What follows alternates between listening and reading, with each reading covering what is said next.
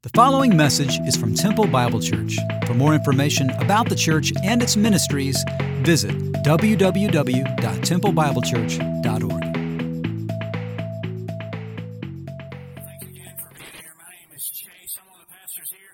Two or three things to mention before we dive into the text today. First, if you are a university student, crew, or TC, would you stand up? Is that okay? Could you do that? Hey, we're so grateful that you're here. We love that you're here. I love that you're here because college, you can sit down. College was just a great time of transformation in my life. And so however long you're here at TBC, we hope that we're a blessing to you and encourage you. If you see some of these students, it's a great idea to take them to lunch for free today if you're going out to eat. They're all in favor of that. We're thrilled that you're here, and we praise God for you. Also, I just want to mention, I don't know if Bill and Christy, I think they might be in here. Bill and Christy, you guys here somewhere? Bill and Christy Bowers right there. These are TBC missionaries in the Middle East who are some of my heroes. They're back with us for about 6 months, and Bill is going to be teaching a 5-session class on discipleship. If you've ever kind of wondered, I just want to ask you what a disciple of Jesus is. Do you know how you'd answer? You know what Jesus expects from his disciples? Bill's going to walk you through that and really using training that they've used with teams in really hard places on how to make disciples. They're going to walk TBCers through what it looks like to evangelize, share Christ with, and help people grow in Christ. So if you want more information about that, you can reach out to David Richardson or myself in the church office. And now, please welcome two of my favorite people in the world up with us, Danny and Sandy Cunningham. Yes. If you don't know, Danny is our executive pastor, and Sandy is his wife, but also the kindest person in the entire world. She's just this wonderful lady in Christ. Danny, we think it might actually be a little bit longer, but for sure, for at least 20 years, Danny has been serving as pastor at Temple Bible Church. And so I said this to you in the first hour. I want to say it again. There's this passage in 2 Samuel when I think about great leaders. It just comes to my mind. And it says, the God of Israel has spoken. The rock of Israel has said to me, when one rules justly over men, ruling in the fear of the Lord. And if you know Danny, you know he walks in the fear of the Lord. This sort of ruler, it says he dawns on his people like the morning light, like sun shining forth on a cloudless morning, like rain that makes grass to sprout from the earth. It's a ruler who brings blessing to his people. And the scripture says of those who've served well, they're worthy of double honor. And that's the sort of people that Danny and Sandy are. They've taught our church what it looks like to follow Christ. You've taught me and my wife what it looks like to follow Christ. We know better how to parent in Christ because of you guys. And one day we're going to learn how to grandparent in Christ because of you guys. I love you so much. And I just praise God for who you've both been and continue to be and will continue to be for quite a while for Temple Bible Church. We are so grateful for y'all. I gave you a check and then I took it back last hour, so I'm not going to take it back this time. We just want to say thank you and praise God for who you are, man. Well, 20 years is a long time, right? Yeah. It seems like yesterday. Well, we want to thank everybody for allowing us to serve you or be a part of this family. Sandy and I love Temple Bible Church. We love Temple Bible Church. And you guys are such a blessing to us. You're our family. And we look forward to being able to serve this church as many days as God might give us.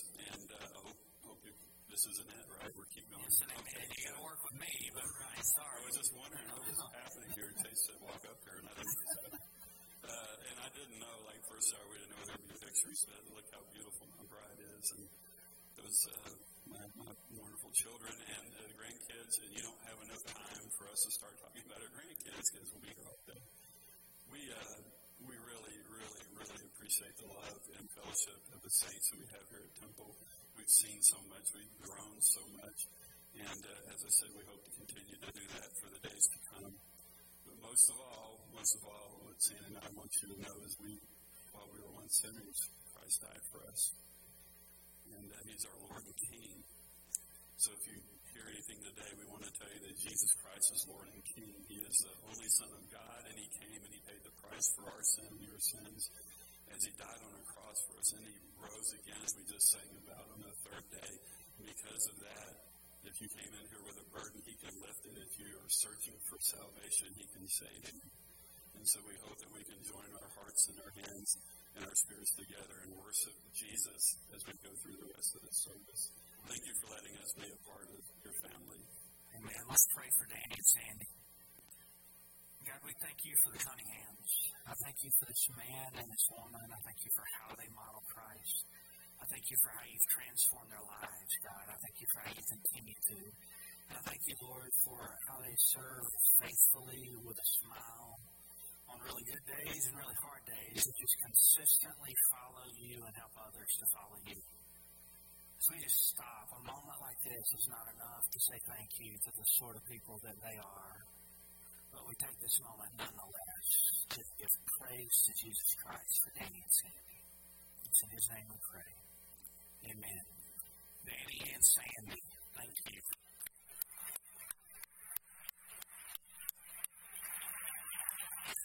Oh, goodness. Well, we're in Mark chapter 11 today as we continue on in our series, A Good and Gracious King. And today we are going to talk about donkeys and figs and turned over tables. Now, I know you're thinking, Chase, you've already told us about that Thanksgiving where your uncle got drunk. So I want to take a nap. But that's not actually what this is about. See, Jesus came to earth fully human and fully God, and he came into broken lives. In the first century in Jerusalem, those were sometimes made up of donkeys and figs and turned over tables. So Israel's Messiah came right there to bring redemption and salvation. And so Mark 11, like the rest of Mark, is packed with action. It's got the triumphal entry. It's got the cleansing of the temple. It's got the cursing of the fig tree. And over in Mark, Jesus, kind of for the first third of the book, he would heal people and say, hey, don't tell anybody I healed you. Then he began to tell his disciples, kind of over the second third of Mark, I'm the Son of Man. I'm going to be delivered up to the hands of sinful men. I'll be crucified. I'll be buried, and I'll rise from the dead. But we're not telling anybody this just yet. And so for the first 2/3 of Mark, it covers about 2.5 years of Jesus' life. And then the last third of Mark covers the final week of his life. And that's where we are today. He's kind of been hinting at this reality. And today, as loudly and clearly as he can, he's going to say to Israel and all the world, I'm the King. I'm the Messiah. I'm the promised one. And he's going to do so with donkeys and figs and turned over tables. So let's read Mark 11, 1-11. And then we'll just kind of work our way through the chapter. When they drew near to Jerusalem, to Bethphage and Bethany, at the Mount of Olives, Jesus sent two of his disciples and said to them, go into the village in front of you, and immediately, as you enter it, you'll find a colt tied on which no one has ever sat. Untie it. If anyone says to you, why are you doing this? Say, the Lord has need of it, and we'll send it back here immediately. So they did just that. They found the colt. The people said, what are you doing? They said, the Lord has need of it, and we'll bring it back. And so they let him take it. Verse 7, they brought the colt to Jesus and threw their cloaks on it, and he sat on it, and many spread their cloaks on the road. Others spread leafy branches. We know from the book of John, these were palm branches, and they cut these from the fields. And those who went before him and those who followed were shouting, Hosanna! Blessed is he who comes in the name of the Lord. Blessed is the coming kingdom of our father David. Hosanna in the highest. Then he entered Jerusalem and went to the temple. And when he had looked around at everything, it was already late, he went out to Bethany with the 12. Well, God, would you open our eyes and help us to see the truth about King Jesus today? As we ask some questions in this text, God, help us to be formed by your word, shaped by your word, and moved by your spirit to follow this good and gracious King. In Jesus' name we pray. Amen. Well, last week, as Pastor Dave taught us, one of the things that we saw is there's this blind guy, Bartimaeus, and he sees Jesus, and he says, Son of David, have mercy on me. The people are saying it again. They're waiting for the King that God promised. And Mark kind of gives us this narrative that shows us that Jesus is Lord.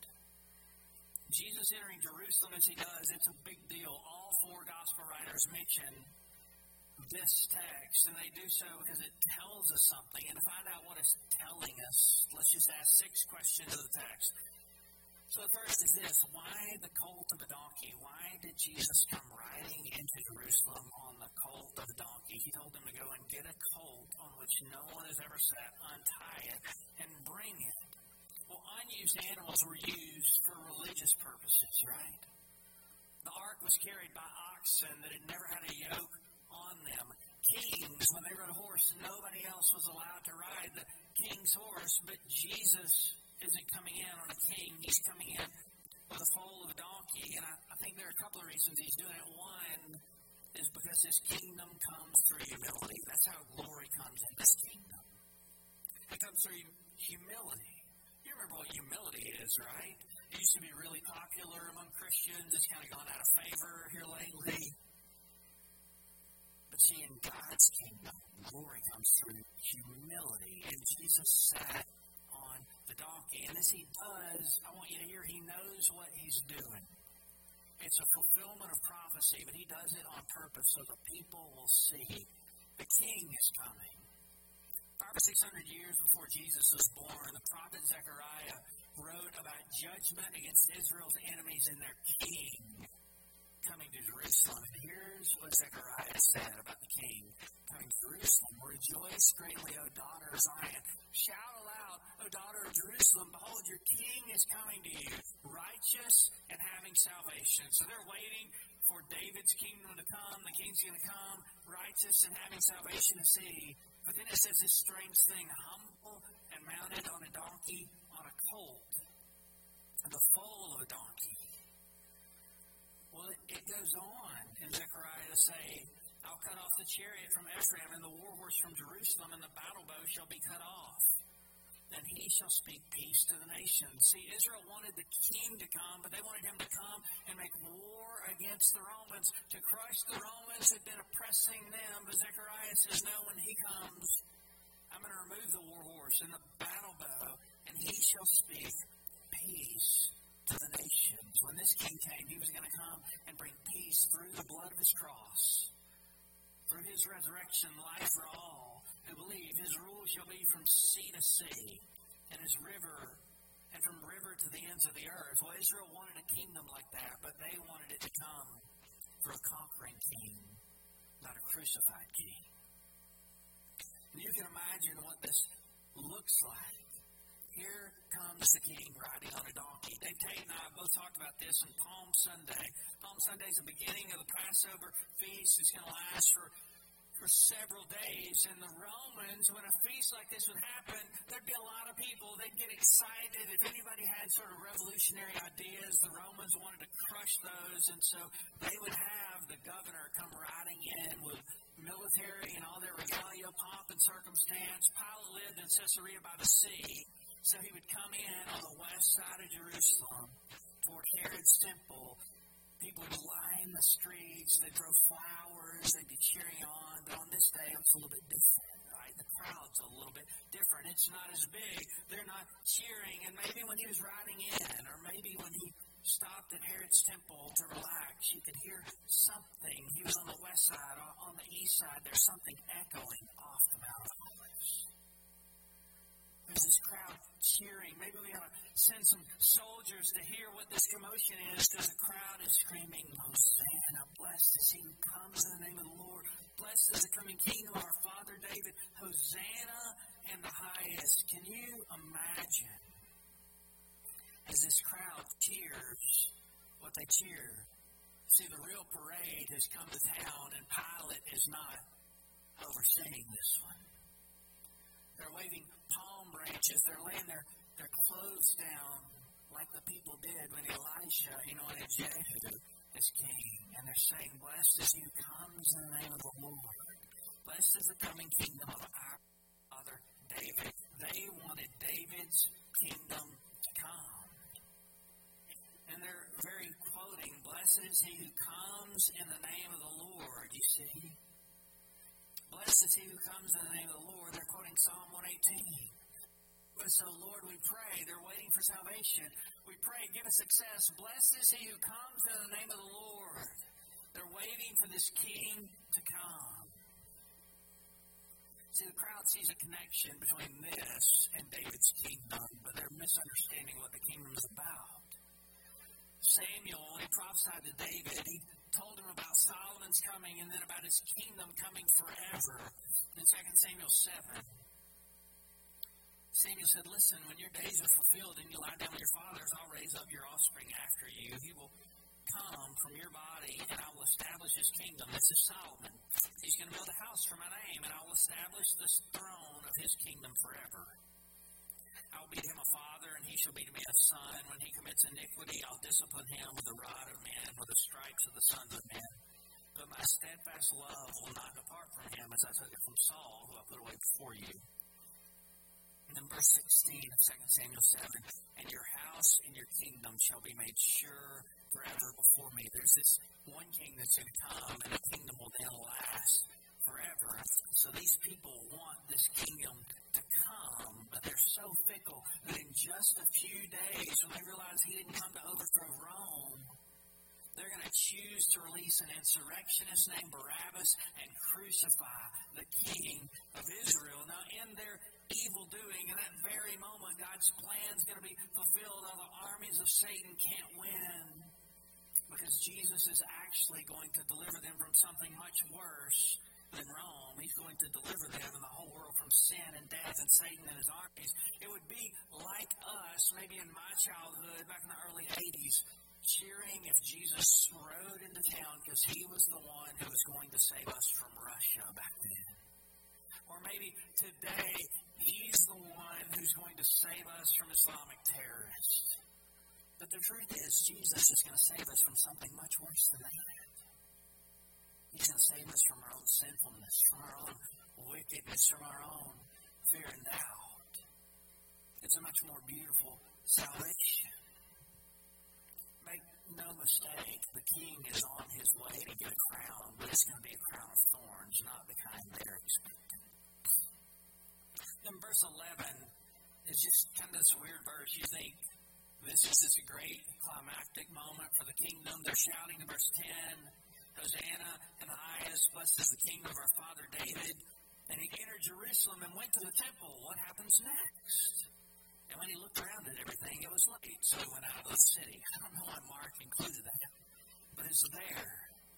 But on the following day, Jesus was not going to be thwarted from his plans.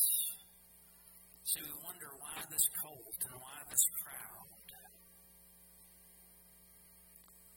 On the following day, when he came from Bethany, he was hungry, and seeing the distance, a fig tree was in leaf.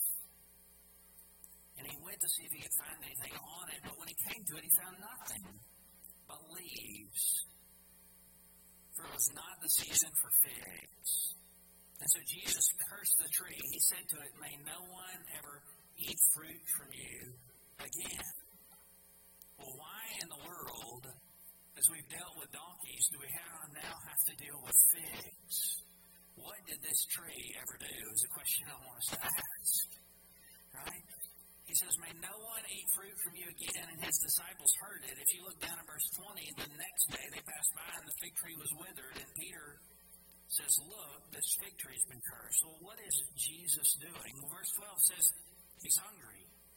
We hold that Jesus is fully human, and he's fully God. He's fully God. Isaiah 9:6 says he's mighty God, everlasting Father, wonderful Counselor. Isaiah 9:6 also says that he is a child born and a son given. It was no illusion that he was fully human and fully God, so he's hungry. So there is something, I think, on surface level that's happening. Jesus is hungry. He expected that this fig tree would be in bearing fruit, even though it wasn't the season for figs. And so it's not, and he says, may no one ever eat fruit from you again. And his disciples heard it. These fig trees, they have these massive leaves. And it wasn't the season for them to bear fruit, but it's true in the Middle East that often, even when it's not season for them to bear fruit, these fig trees will have fruit on them. It's a little bit green, but in the first century it was very common to eat. Was Jesus just mad at the tree because that's what's going on? Or is there something more perhaps Mark would want us to know today? I think the answer is B. I think there's something more Mark would want us to know. See, figs are this symbol of fruitfulness, this symbol of life, this symbol of prosperity. And I think a parable is happening here, and it's a parable about fruitless Israel. They were made to be a light to the nations, but they were fruitless. They were made to point the Gentiles to the truth about who God is. And they were failing at their vocation. They were all leaf, no fruit. And Jesus is pronouncing a curse on their religion. They aren't connected to the vine. Just a few days later, we think, well, this is in Mark, that's in John. How can they be connected? But it's just like 2 or 3 days later in John 15. Jesus says, I'm the vine and you're the branches. Apart from me, you can do nothing. If you abide in me, you'll bear much fruit. But Israel wasn't abiding in the Messiah. They were rejecting the Messiah. They weren't trusting the Messiah. And he says, you're going to wither away. It's judgment on a fruitless nation who is meant to be the light of the world. They want a king, but they've forgotten why they exist. They're all about law works and not about the world God was coming to save. Their religion didn't spring forth from grace. Their affections weren't stirred from the Messiah. So a question for us. Does our religion spring forth by grace? Are our affections stirred for Jesus Christ? Or are we embracing a morality that just kind of sets us apart from and in superiority over others? See, the gospel that brought in a king on a donkey came to do away with self-exaltation. That's what the tree did. It's not about the tree at all. It's about Israel. The next question is, what happened in the temple? They came to Jerusalem. Verse 15, and Jesus entered the temple and began to drive out those who sold and those who bought in the temple. He overturned the tables of the money changers and the seats of those who sold pigeons.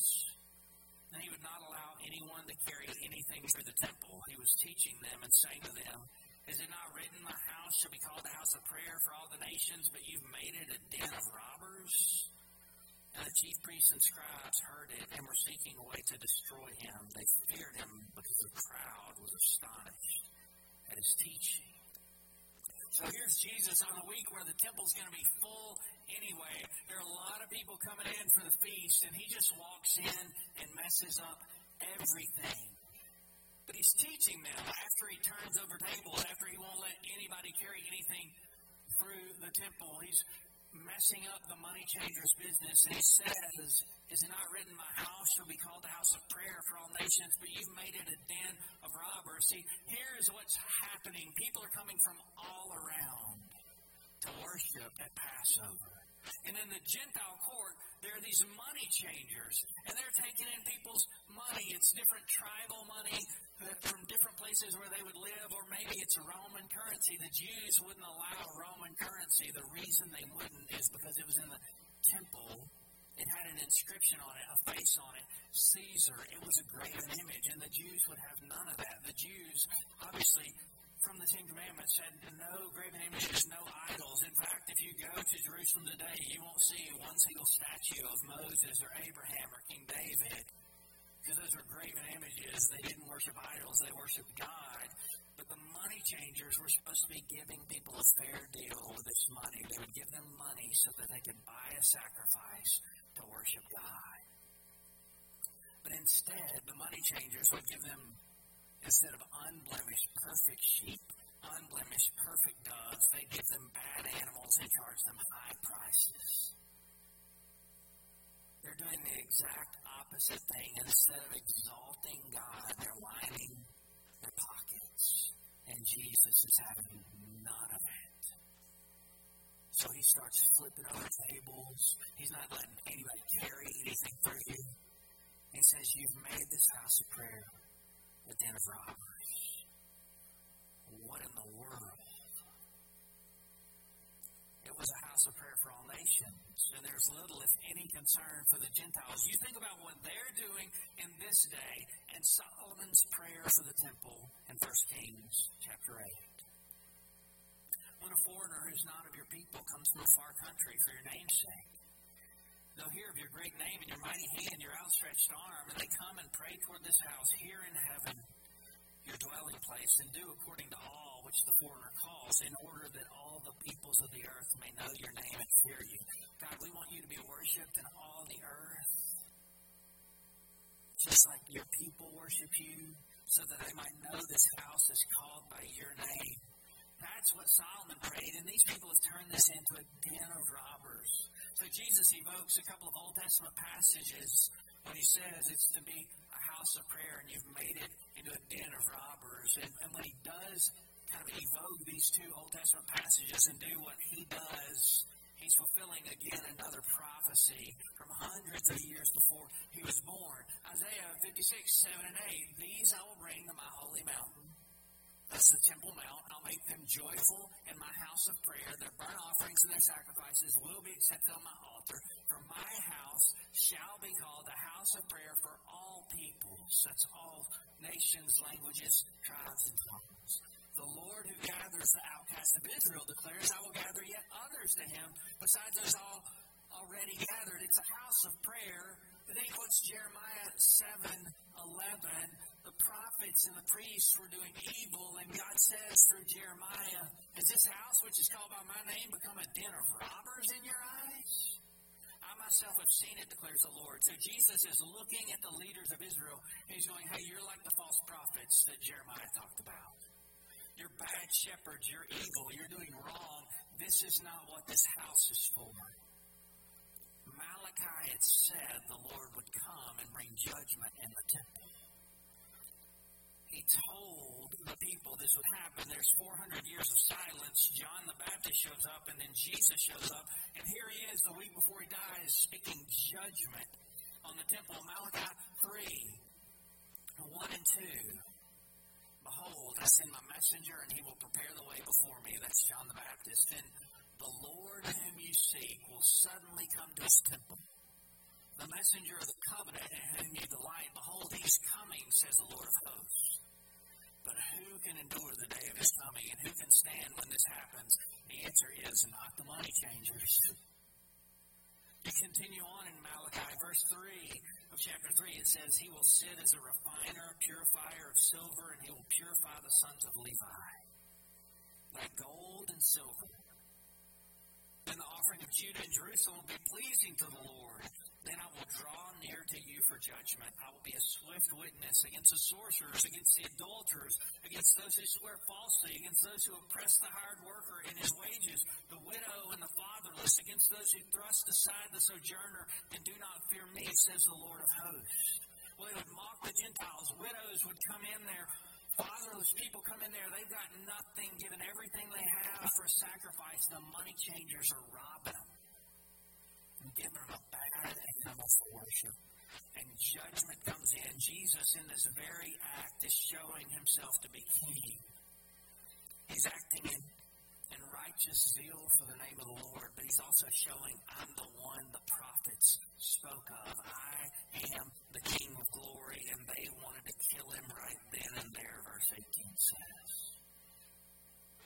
They were seeking a way to destroy him, for they feared him, because the crowd was astonished at his teaching. This is really amazing when you think about it. Here's the Messiah showing himself to be the Messiah like the Scripture says he would be. And the people are astonished at his teaching, and the religious leaders go, not, oh, this must be the Messiah, let's repent and follow him. But rather, we've got to destroy him. He's bringing a kingdom different than the one we were expecting. But they couldn't. It wasn't Friday yet, and so when the evening came, they went out of the city. And they passed by in the morning. They see the fig tree withered away to its roots, and Peter remembered and said to him, Rabbi, look, the fig tree you cursed is withered. So it's the morning, and they're headed back to the temple. Jesus has just done this. People wanted to kill him, but he's just not afraid. He knows nobody can take his life. He's going to lay it down of his own accord. So he's not scared. And Peter asks him a question. Well, why does Jesus answer Peter how he does? Peter remembered and said, Rabbi, look, the fig tree that you cursed is withered. And Jesus said, have faith in God. And he says, truly I say to you, whoever says to this mountain, be taken up and thrown into the sea, and doesn't doubt in his heart, but believes that what he says will come to pass, it will be done for him. Therefore I tell you, whatever you ask in prayer, believe that you've received it. It will be yours. Whenever you stand praying, forgive if you have anything against anyone, so that your Father who is in heaven may forgive your trespasses as well. Well, why does Peter get the answer he does from Jesus? I think there are a couple of reasons. I think mainly, though, it is that he wants them to have faith in God. He says, if you say to this mountain, be cast in the heart of the sea, and you believe in your heart, it'll be done. Well, is Jesus talking to Peter about moving mountains? So I don't know about you. I've been frustrated on a drive through Colorado. There's so many curves, right? But I pray I've never just thought, let's move this mountain. Well, some people believe Jesus is talking about the Temple Mount. Jonathan Edwards believed that. He said, kind of this loud voice, temple worship is not the center of religious life anymore. You could say to this mountain, be cast in the heart of the sea, and it'll be done for you because Jesus is the center of religious life. And surely he's saying that, but I think there's more to it as well. Have faith in God. Don't doubt in your heart, but believe what you say will come to pass and it will be done. Whatever you ask in prayer, believe that you've received it and it will be yours. Well, what is Jesus saying here? Is this kind of like he's giving us a rabbit's foot? You rub this rabbit's foot, you'll get what you want. You say this the right way, you'll get what you want. Hey, I'll be your genie. You just tell me what you want and believe it, and I'll give it to you.